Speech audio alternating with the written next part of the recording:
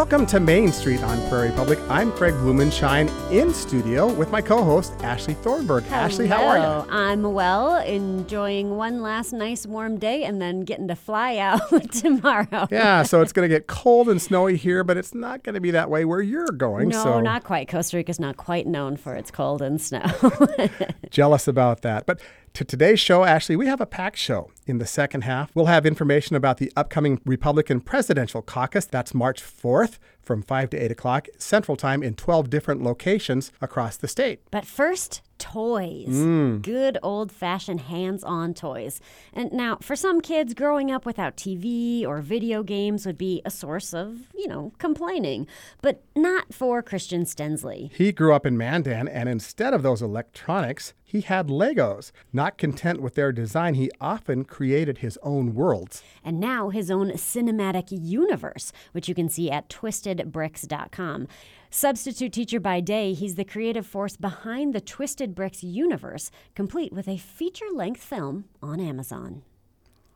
Kristian, thanks so much for joining us today. Thanks so much for having me. Okay, it is such a bummer that this is radio. So for our poor audience here, you have brought in a world that is comprised of Legos. Paint us a little picture here of what our audience is missing out on, sadly. Yes. So, the great thing about stop motion animation is it's a visual medium, but it's also like a physical medium in a very real way. So what I've got here on the table is a slice of the planet Hados, which is where part of the movie Gray Horizons takes place. It's this barren battlefield setting. So on this kind of barren piece of rock here, I've got the Unum Vires military forces, which are basically, the super space marines that are the last kind of hope against this alien, hive-minded entity that exists in this fictional universe. So I've got a couple of afflictors, which are these military kind of mech suits. I've got a piercer, which is something like a very large piece of artillery that stands on 4 legs and shoots concentrated beams of psychic energy. And then I've got a channeler who's standing on top of what looks like some kind of technological throne. And she is a military psychic who protects the soldiers from mental and psychic attacks by this alien species. So it's quite an expansive thing we've got here just right on the table. Dude, all of this came from your brain. We stand on the shoulders of giants in every aspect. It's constellated in my brain, but it came from all the sci-fi, the monster movies that I've watched throughout my childhood and throughout my life. There's a lot of that can be seen in the movie. This is just my own combination of elements and my own story that I wanted to tell. Who have been some of your biggest influences? I can really, as far as this movie goes, and I guess in the stories I tell in general, like I mentioned, I have loved monster movies. So some of the big ones that really impacted me were, of course, the Alien franchise, Aliens, all of those. Starship Troopers was a movie I loved when I first saw it. It just kind of blew my mind, and it had such a unique energy to it. But of course, my favorite horror movie of all time is The Thing, by the John Carpenter version. And Slag, which is the alien entity in this universe, is very much inspired by the creature, the Thing itself. Mm-hmm. It's this amorphous, shape-shifting thing that just consumes everything. Yeah, that's such the beauty of science fiction, that you actually, in a lot of ways, have a much better sense of what it means to be human. But by creating a fictional world of people and entities that don't actually exist. Mm-hmm. What do you think it means to be a human? Oh, that's a great question. And that is something, with Gray Horizons and when I think about, why did I make this story in particular? Why do I like creating and telling stories so much? And it very much is a way of exploring self-expression, but also just exploring ideas in general. What do I think about the world, feel about the world and certain topics? And in this movie, a big question is like, what is humanity? And it's explored in part in this movie, but more so in the series, because in the Void War universe, the whole cinematic universe, humanity has rallied around this deity called Kyo. And Kyo is definitely not human. He is a very powerful being, and there's almost a religion around him. But, some people are really not sold on him because, like, what's in it for him or it? This topic isn't as much explored in the first film. But, of course, the entire point of the movie is to fight against this creature that threatens to corrupt humanity. In some ways it eats humans, but it's more accurate to say it corrupts them. It takes them, their mind, it twists it, distorts it, contorts their bodies into this amorphous, gray mass of flesh that is all of one mind. In some ways, I compare Slag itself to just conformity. Slag is pretty much a visual representation of 100% conformity. And I think what it means to be human is to not give in to conformity entirely. Certainly there's. Did you like high school? It was all right. Do you feel like you conformed to the rigid high school hierarchy? And maybe that's a very generational question. I do feel like people of your generation, there's such a much different acceptance. Like when I was growing up, you had to be a nerd or a jock, and like I wasn't either. Yeah, well, we're unpacking some deep stuff here. It's Aren't funny. all filmmakers? Fair enough. Yeah. In high school, I feel I was lucky because in my family, we really celebrated weirdness, and I mean we were unusual in all sorts of ways. I grew up. Not. I'm going to need some examples. Yeah. We didn't do too much with like television and video games. We didn't have much of that in the house. We did Norwegian folk dancing performatively. My mom is from Norway. And You're starting to sound kind of similar, Kristian. Oh, yeah. It is this part of the country. You'll find a bit of that. But we were really obsessed with bird watching. So we had these things that we really identified with even in high school, and it was kind of fun to be different. And yet I still recognize that there was this part of me that wanted so badly to be one of the cool kids, to be part of that circle of people who seem to be at the top of the pyramid, So it is, I suppose, a conflicting internal force I would imagine in most people, but I can definitely recognize it in my own adolescent self. Have you always been this articulate? I don't think so. I took speech in high school, so thank you, Mr. Pins. But what does a phrase like "one of the cool kids" mean to you? Because you're the one with the movie on Amazon. Yeah. It's weird because I feel like, in high school there was this, you have almost an internal sense of who is cool and who isn't, even if the people who are viewed as quote-unquote cool aren't that well liked. There's this weird, and I don't know what it is that determines it. Maybe it's athletics, charm, charisma, or just the circle. It has an energy of its own. But I use the term cool in a very superficial sense, and I don't think cool is, I think it's a very, in some ways, childlike measure of what to aspire to. And ultimately, I think there's nothing that trumps authenticity. So, and I'm grateful to have lived in a family that really kind of strived for that. What does a word like authenticity mean to you? I think we all have internal drives and intuitions about who we could be, what we could be, and what direction we should go.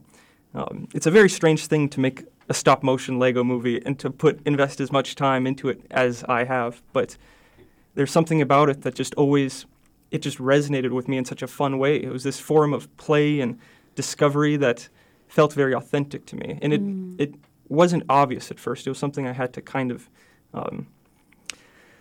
tug of war with, and do I want to keep doing this, or should I get a real job, which I am employed, but there was an internal thing that had to happen. And I think all of us have things we experienced in childhood, this instant connection, this love of something that really just ignited us. And I think a lot of us kind of let that go as we grow older in order to conform to all sorts of things, to society, to what people expect, what our parents expect. But it's something that I think has to be revisited. What is your intuition whispering to you? We're visiting today with Kristian Stenslie. You can find out more about him at twistedbricks.com. We're visiting about making movies, stop-motion Lego films, and creating your own cinematic universe. You have a film on Amazon, The Void War: Gray Horizons. Now, you've touched a fair bit on your filmmaking process and what your end goal is, but how do you describe the film and the cinematic universe? So the film takes place in the year 3044.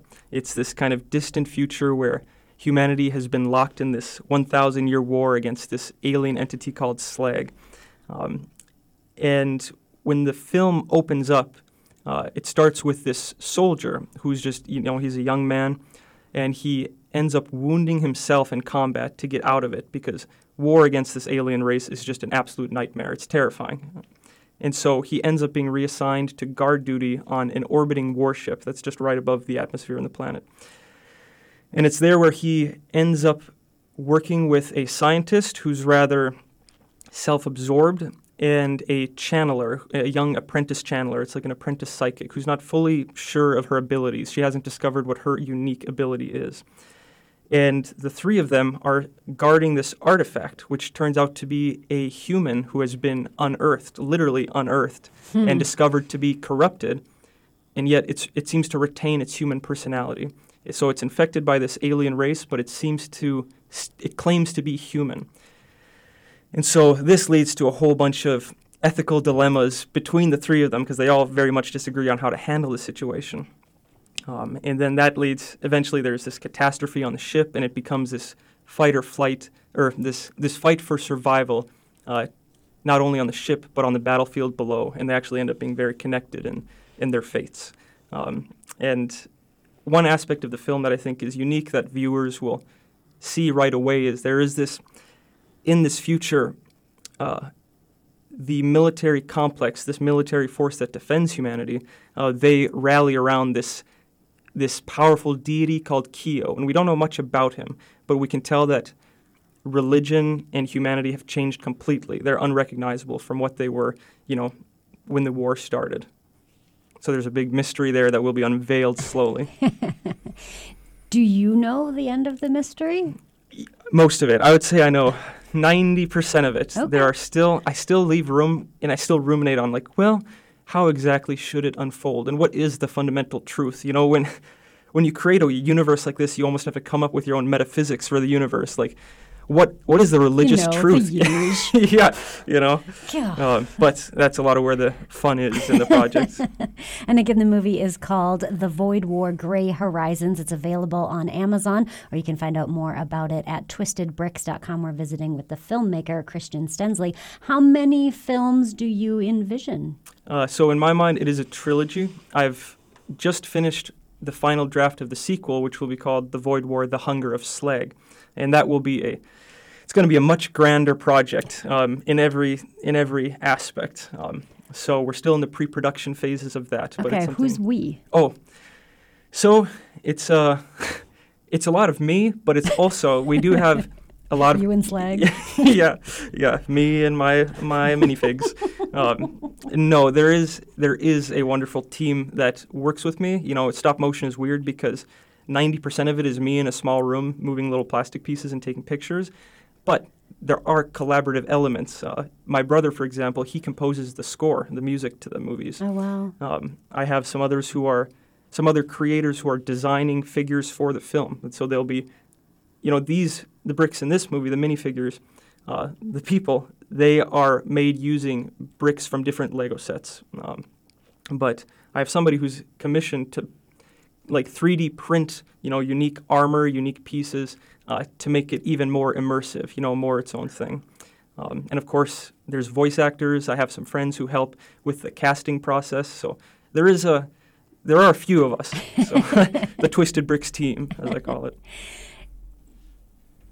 Do you have anything resembling an accurate number for how long it takes to make a hour and 22-minute stop-motion Lego movie distributed on Amazon? Yeah. So from conception to publication, Gray Horizons took 2.5 years. It's difficult to express how the distribution of time, because it involves a lot of evenings and off hours spent animating, and then entire weekend days spent animating or editing. I have a day job as a substitute teacher, actually, so that allows me to do stuff like write and edit in the classroom. So I'm able to kind of live two lives in a way. But people ask me, well, like, how long does it take to animate a minute? Yeah. And it's tremendously difficult to answer because, okay, if it's a minute of dialogue, for example, where I just have to animate them raising and lowering their hands and turning their heads, it's pretty quick work. But if I'm animating a scene with like 10 figures who are moving around or shooting or in combat. Right, and you're using rack focus, and you must have those big macro lenses or something. I do. Oh, yeah. Big DSLR camera with a longer lens, like right up against these plastic figures. And sometimes I try to involve camera movement as well. So you have the figures moving, maybe the set is moving, and the camera is moving. And you have to check for continuity. Is the motion smooth? Do you have to reshoot anything? So some of those, a 10-second shot could take 4 hours, if it's really complex. I animate at 15 frames per second. So I've calculated that, again, this is very hard to estimate because there are some frames that are repeated, but I believe that in Gray Horizons, I took at least 60,000 individual pictures. But it's hard to crunch the numbers specifically. Rarely am I speechless in an interview, Kristian. Yeah. Wow. Talk a little bit about the technology and the tools that you have at your disposal. I mean, yeah. No offense, but you don't look like you came from a great deal of money. No, and this whole movie is on a shoestring budget or even a fishing line budget. I mean, it's very, very slim. The stop-motion program I use is called Dragon Frame, and that is not a free program. It costs, I think, maybe $200 or something. So, it's a little bit of change, but it's not a subscription service. You have it forever. Very effective program. To edit my movies, I use two programs, HitFilm Express and DaVinci Resolve, and I've largely used free versions of those, and those are great for stuff like special effects. A lot of laser guns and psychic powers used in this movie, and the vast majority of that I do with those programs. For the voice actors, I record on GarageBand, comes standard with the Mac. Yeah. I use Blender for the 3D animations, the computer-generated animations, and Blender is free. It's an incredible software. For the designing, the actual, the production design, I design a lot of the builds and sets and vehicles and such before I purchase the bricks. And I do that on a program called Mecha Bricks, MECA Bricks. And that allows you to digitally design using the entire library of Lego bricks. And then you can import those into Blender. So I could design it on this website and then animate it, render it on Blender.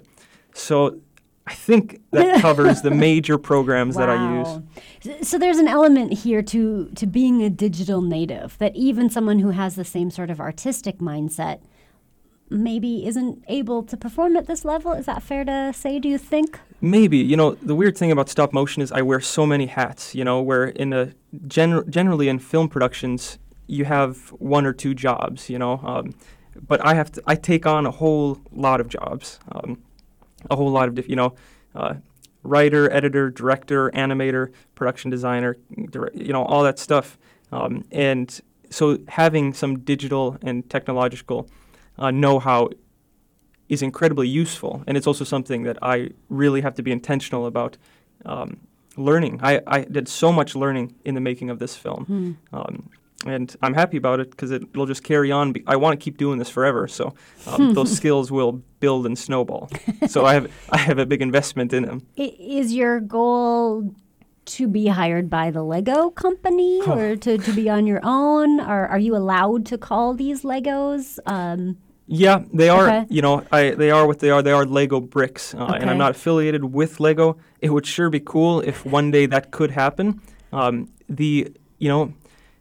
It's a very interesting time for stop-motion animators who use Lego. I know I'm not the only one who is doing something like this, and there's another creator out there who has actually been in communication with Lego, and they've said, okay, you can go ahead and do your thing and make your pitch for a TV series that would be animated with stop-motion. So it seems to be kind of a time potentially of transition. So I'm very careful about I don't want to step on the toes of anyone. I'm no interested in getting in a legal dispute. But I do, I animate with Lego bricks.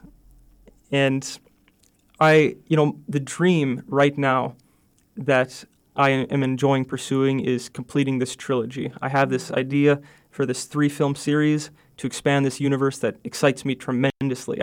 I get just like, when I'm thinking about the way that things will unfold and the arcs that the characters will go on, it just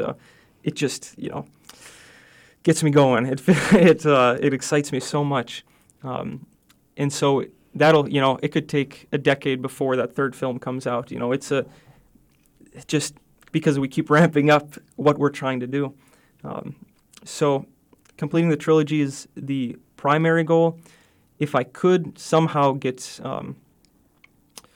if Lego was interested in making this a theme, for example, if it became like very popular and Lego was like, hey, the Void War is it's a big thing. Yeah, maybe we should make it a theme. That would be cool. That's that's like my pipe dream. That's the castle in the sky where it's like who.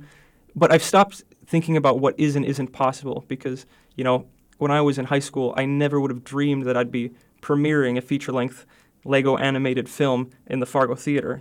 So I'm trying to be open-minded about what's possible and just continuing to go in the direction that I feel called to. Kristian Stenslie of the Twisted Bricks universe. You can find out more at twistedbricks.com, or you can watch The Void War: Gray Horizons on Amazon. It's about $3 to rent and $10 to buy. Thank you so much for your time today. It's been my pleasure. Thank you. And we'll share a clip now from The Void War: Gray Horizons. What if he is mostly human and he could be healed? There's no cure for Slag. You know that. What is the last thing you can recall? I told you, I don't remember. Is that safe?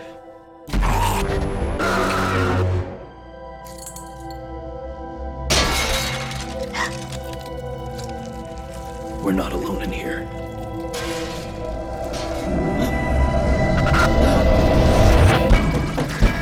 Everybody underestimates Slag.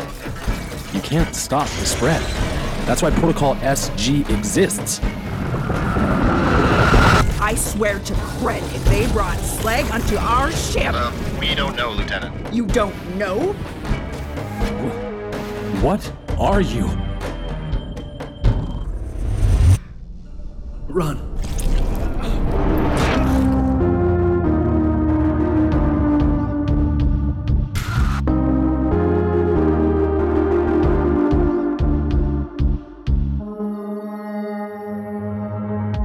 Still to come, the Republican Presidential Caucus. It's set for March 4th in North Dakota. We'll have all the details after this. Robert Harms is the North Dakota Republican Party Caucus Committee Chair, and he joins us now from our Bismarck studio. Mr. Harms, welcome to Main Street. Thanks to be here, Craig. Appreciate it. We're talking today Republican Party caucuses in North Dakota coming up on March 4th. Mr. Harms, there was a point in time when North Dakota had primaries, and it's had caucuses really for quite some time. Craig, as we were talking, I've been involved in North Dakota politics for about 40 years, and I don't remember when we had our last primary, but it's been decades, and the public should understand the difference between a primary and a caucus. A primary is usually an election that's managed by the state government. They set the rules by statute statute. A caucus is the same thing, but it's managed by a political party. The Democrat Party can have their caucus. The Republican Party has its caucus. Each party sets its own rules, its schedule. They're in charge of executing that event. Tell me why it's advantageous from the party's perspective to have a caucus instead of a primary election, which I think more states have. Well, to be honest, I don't know that there's a distinct advantage. I don't know the history as to why we went away from a primary decades ago, but that's the model that we've been following for years. As you know, the state of Iowa had its caucus, one of the first in the country, and then that was followed up by a primary election in New Hampshire. And so each state has its own preference, and North Dakota's been doing the caucus model for decades. Both the Democrats and the Republicans have hosted caucuses for years. And but like I said, they set the rules, where and how it takes place, and who gets to participate, and what's necessary to participate. That's all set by state party rules. So there are, I believe, 12 locations around the state. Where can people find out how to vote? Best thing that the listener could do is go to the Republican website, North Dakota State Republican Party website. It's ndgop.org. And there's a tab for the presidential caucus, knowing the venue, communities, the sites within the communities. It lists the 4 candidates that are participating in the event, gives you the time. And the other thing that it does is it gives you a couple of ways to get through the caucus so you can vote in a very quick, efficient manner. There's a tab where you can print a free pass and you can do that, or you can pay your party membership and print that email. But either of those documents will give you a quick entry into the venue site. You can vote anywhere in North Dakota. If I live in Tioga and I'm in Bismarck that day, I can vote in Bismarck. If you're from Fargo and you're in Valley City that day, you can vote in Valley City. That's the basic structure, how to find that out. ndgop.org gives you the details, and you can print paper passes to get you through the event quickly. And when you say I can vote anywhere in North Dakota, you mean one of the 12 sites, regardless of where you live? Any one of the 12 sites that are hosting the event that evening. So tell me, Mr. Harms, I've never been to a caucus. We've always voted in primary elections. What should I expect at a caucus, and how is it different? Well, a caucus, it's usually amounts to a group of people who get together and they talk about politics. And that's the basic framework that Republicans will come to one of those 12 sites around the state, and they'll talk about the candidates. We've got it set up where all 4 candidates have an opportunity to speak live to North Dakota Republicans that evening between 5:30 and 6:45. So Craig and Robert might be in the Fargo venue, and we talk about, well, I like Nikki Haley, and you like Donald Trump, and we talk to one other guy, well, you should be taking a look at this Stuckenberg guy, and so we visit. And that's part of the fun about politics, is where you can talk to your friends and neighbors, get to hear their points of view, their perspective of candidates and policies, and there's some socialization that takes place. Most of the venues will have food and beverages as well. And so it should be a nice social event, fun time in that regard. But we're also conducting some very important business for our country. We're expressing what North Dakota feels is its preference for who should be the Republican nominee for president. Mr. Harms, I'm guessing there may be some people listening who might think this. I would love to go cast my vote, but I'm intimidated. I don't want to go in a public forum to participate in this process. I think I should be able to go cast my vote and be done with it. I've done my research at home, etc. What would you tell those folks? Well, I would say have at it. That's certainly, you can do that in this setting. If Craig wants to do just as you described, go in, he's done his research, he knows he wants to vote for candidate 2, and he can print his pass off the ndgop.org website. He gets his pass, he hands his pass off, he gets a paper ballot. He can vote in private, puts the paper ballot in a secured ballot box, and he can go home. It can take him all of 10, 15 minutes, and he can be back for dinner at 6. And, on the flip side, if Harms wants to show up and spend the 3 hours there and watch the whole process and talk to his friends, he can do that as well. And so both extremes are available in any one of those 12 sites. politics. Do we have a feeling whether caucuses promote more participation or primary elections promote more participation across the country? Do we know? I would say that the caucus probably draws less people because I think they're less familiar with it. That's part of the reason we're having these radio interviews. And, I've probably had 6 or 8 different interviews about this process. That's part of the reason we're doing that, to help people understand that this is the process in North Dakota. We're seeing some chatter on Facebook even where a guy says, well, I'm going to not bother with the caucus. I'm going to the primary. I'm saying, no, you won't have any opportunity to express your vote for your preference for the Republican nominee on the primary because they are not on the primary ballot, So, but I think you're right. I think the primary tends to draw more people to the ballot box because they're more familiar with it. They know it's in June. Caucus, less familiar. So I think you end up with less turnout. And that's true. I mean, I think in the 2012 caucus, we had about 11,000 people comparatively. In a primary election in North Dakota, you'll have 100,000 is a pretty solid number for voter turnout. Does that concern you? Well, it does a bit. I'm dealing with the hand that I've been dealt, and so what we're trying to do is help people understand the importance of what we're doing, and that this is really the only opportunity that they're going to have to express their thoughts, their views about who should be the nominee for president of this great country we live in.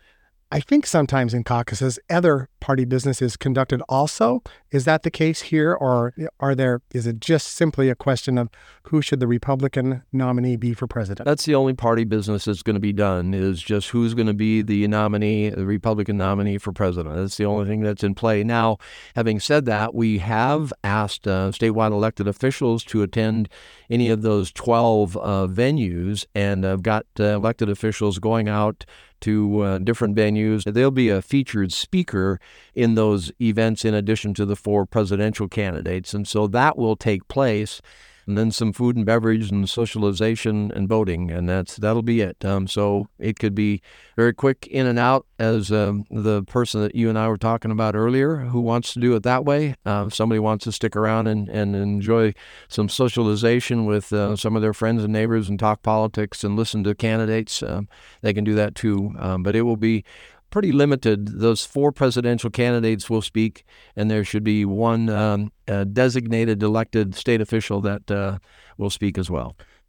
I'm working that night. Oh. Shift at the hospital, etc. Yeah. What should I do? How can I participate? Well, you've got to figure out a way to get to the caucus site. We don't have early voting. We don't have absentee or electronic voting. It's a ballot. It's a paper ballot on those 12 sites. We try to make it spread out around the state as best we could.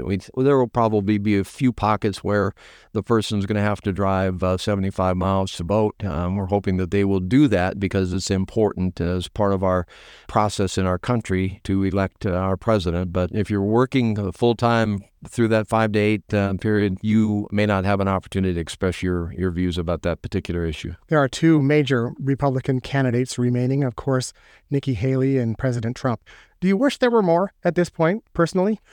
No, I don't. There are 2 other candidates as well that have qualified in North Dakota. So when you get to one of the caucus locations, you'll see a ballot, and then it will have 4 names on it.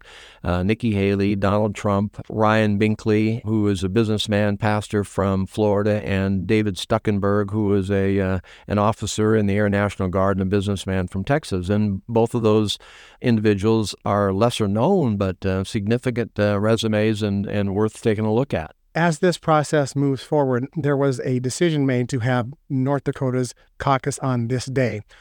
You're pleased that it's earlier rather than later. How did that decision come about? I am pleased. So March 4th is on the eve of what's called Super Tuesday, and Super Tuesday is the date in which 14 other states will vote behind us or after us. When I was chairman of the party, each chairman of the state party becomes a member of the Republican National Committee, and when I was there, I was frustrated that North Dakota was so far down in the calendar that our vote really didn't matter at all. By that time, the race was really over.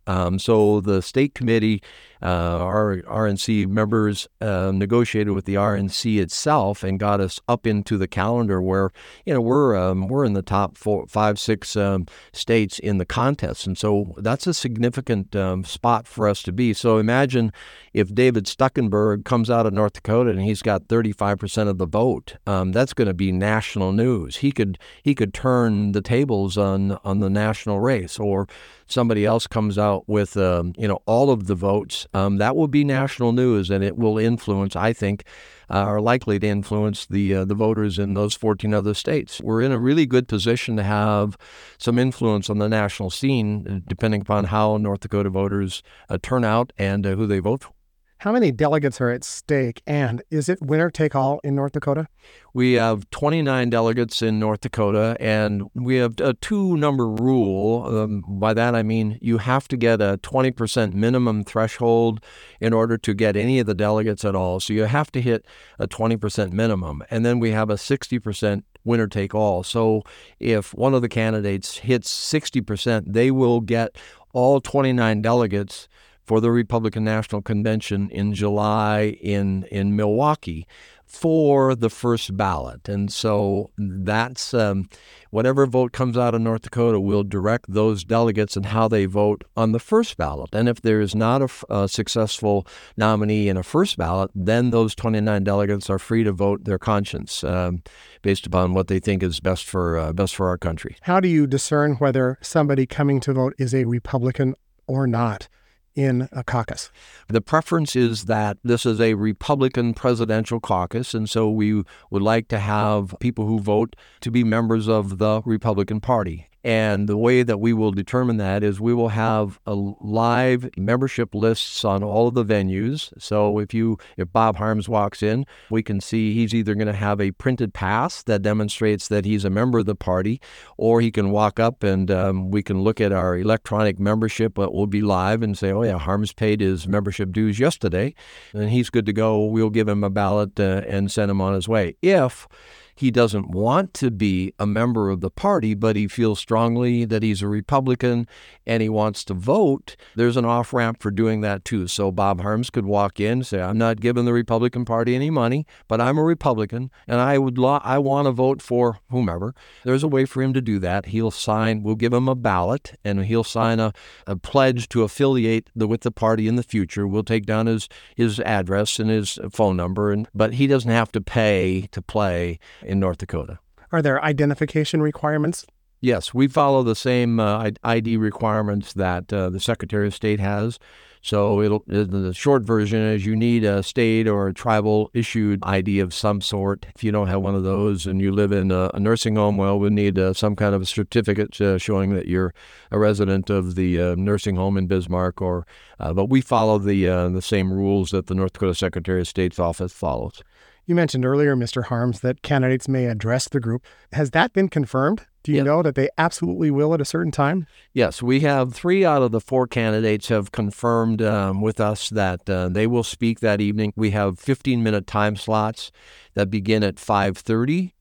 That continues through 6:45, but I have confirmation of 3 out of the 4. I'm pressing the 4th candidate that we would like an answer. I'm kind of telling them we need an answer by Friday. Can you tell us who has confirmed? No, I can't. I can't do that just yet. I think it'd be unfair. But 3 of the candidates have said we're going to speak to the North Dakota Republicans that are at the caucus venues that evening. All right, let's rewind here and tell people who are interested in voting for the Republican nominee for president exactly what they should do, where they can go, what times they should go, and where they should look for more information. Sure. So we have 12 sites around North Dakota, the 4 major communities along Highway 2, Williston, Minot, Devils Lake, Grand Forks. And we have the same 4 major communities along I-94, Dickinson, Bismarck, Jamestown, Fargo. And then we've had 4 other venues that have come to the fold at our invitation. That is Wahpeton, Valley City, Carrington, and Cavalier. So those are the 4 sites. Voting is by written ballot, and it is from 5 until 8 p.m. Central Time. You'll need an ID, and you should be a member of the North Dakota Republican Party. You can join the North Dakota Republican Party, print your pass at the ndgop.org website. If you've already joined the party and you haven't printed anything, we will have your memberships identified there at each venue, and we'll allow you to come in, get your ballot, vote, talk with some of your friends. But best way to learn the locations, times, candidates, ndgop.org. You can learn everything you need to know about how you participate in the North Dakota Republican Presidential Caucus on March 4th. How do you plan to disclose who the winners are, and is it a laborious process to count the hand ballots? No, we're looking forward to that. What we'll do is at 8 o'clock, voting will be suspended, and we'll begin counting ballots at each site. They are to have their ballots counted. There will be 4 people that will oversee the counting, and then the venue captain will sign off on the accuracy of each of those counts. They will email and call the results into headquarters in Bismarck. We'll be there fielding those tallies. After 8:30, we get all of the results. We'll issue a nationwide press release announcing the results of the Republicans' preference in North Dakota for who should be the Republican nominee for president. Robert Harms is the North Dakota Republican Party Caucus Committee Chair, and he joins us today from our studio in Bismarck. Mr. Harms, thank you very much for joining us on Main Street. Enjoyed it. Thanks, Greg. Thanks for inviting us. Appreciate it. You're sure welcome. More Main Streets ahead. Stay with us.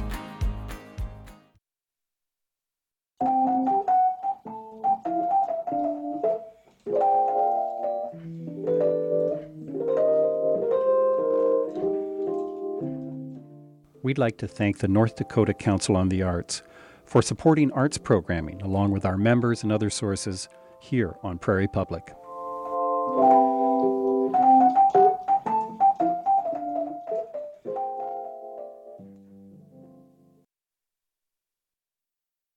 Welcome back to Main Street on Prairie Public. I'm Craig Blumenshine, and in this Plains Folk essay, Tom Isern challenges the view that the Great Plains are unsuitable for living by recounting the heroism of Minnie Freeman during the children's blizzard of 1888. A few years ago, a popular author came out with a popular book titled The Children's Blizzard. Credit where due, he effectively captures the catastrophe and trauma that overwhelmed the people of the Plains on the 12th of January, 1888. They called it The Children's Blizzard, for the same reason that it seared a deep scar into historical memory, because of the many school children from North Dakota clear down to Oklahoma who were caught out in the storm, scores perishing along with their teachers. The unfortunate thing about the book is that the author assumes a patronizing tone in the conclusion, essentially saying that the Great Plains are not a fit place to live. People never should have come there and endangered their children. Well, I read the news, and I'm uncertain where this safe place for children or anyone is. The people of the Plains had a different response to the children's blizzard. They grieved, of course, and then they created a legend, the legend of Minnie Freeman, Nebraska's fearless maid. I believe I have pinpointed the origin of the legend of Minnie Freeman, the public school teacher who led her 13 pupils from her schoolhouse to safety in a farmhouse. 5 days after the blizzard, with catastrophic reports still coming in over the wire, the Omaha Bee published a narrative provided by Mr. J.H. Ager of Ord, Nebraska, which was near Ms. Freeman's school in Myra Valley. Ager was a man of some standing, an official of the State Board of Transportation. The report was quite factual, although dressed up in a little purple prose by the reporter for the Bee. The setting was a one-room school, to and from which pupils were transported by horse-drawn bus. Thursday the 12th was a beautiful, clear, uncommonly warm day in the morning. Old-timers of the prairies would say, that's a day to take warning, but it was a new country. The blizzard struck. The storm blew the door off the schoolhouse, and then the roof. There was no bus, and Ms. Miner decided she must lead the children afoot to a farmhouse a little over a half-mile away. First, she found a coil of twine and connected the kids by threes, with tethers connecting the 4 trios, and one child, the youngest, left for her to carry in her arms. She shouted encouragement to her charges as she led them through the blinding storm, and they made it to a farmhouse that was the home of one of the children, and eventually all were welcomed into the arms of their parents. Miss Minnie Freeman is a young lady only 19 years of age, we read, and is teaching her first term of school in Myra Valley District. Now, that statement is a little misleading. In fact, I find from earlier newspaper reports, Ms. Freeman, the well-liked daughter of a businessman in the town of St. Paul, had taught previous terms in another district. By mid-February, newspapers were advertising sheet music for a ballad penned by a popular composer named William Vincent. Song of the Great Blizzard, 13 Were Saved, or Nebraska's Fearless Maid. Bravely into the storm she led the brave 13. God bless the fearless maid, Nebraska's heroine. People all over the country sang praises to Minnie Freeman, and people in Nebraska formed a Blizzard Club to share their commiserations. What became of Ms. Freeman? She got herself a college degree, married a wealthy widower businessman from Fullerton in 1891, became president of the Nebraska Federation of Women's Clubs, was elected president of the State American Legion Auxiliary, and became the first woman member of the Republican National Committee. A fearless maid indeed. That's Tom Isern, Distinguished Professor of History at North Dakota State University.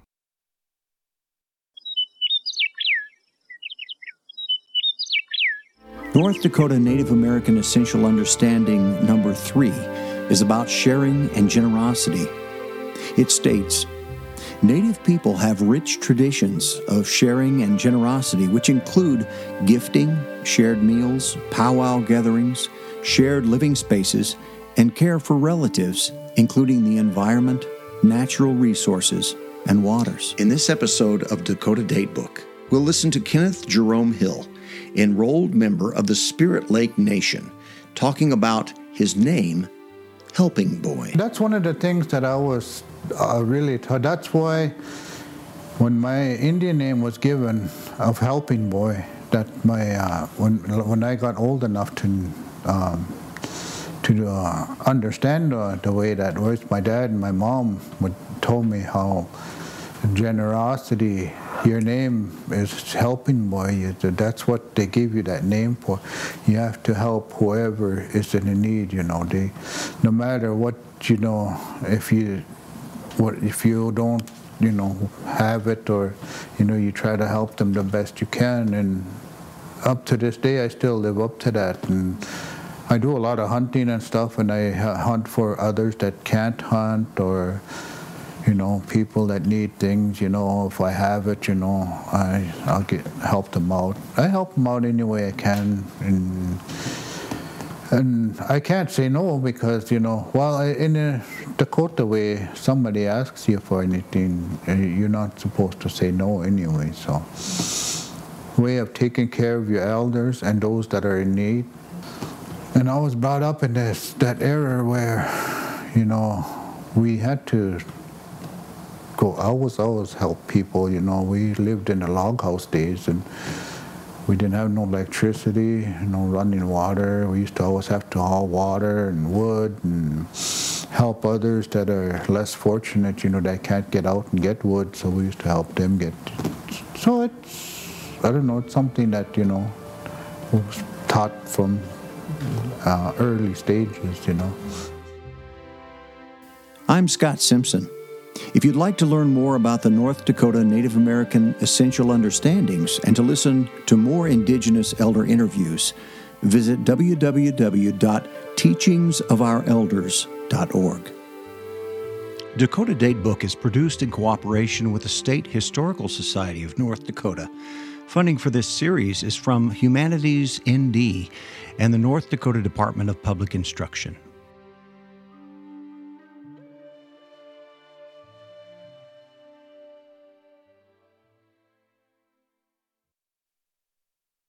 That's it for this Monday edition of Main Street. On today's All Things Considered, after 8 years under a far-right party that has weakened its democracy, Poland has now a new government that is trying to rebuild that democracy.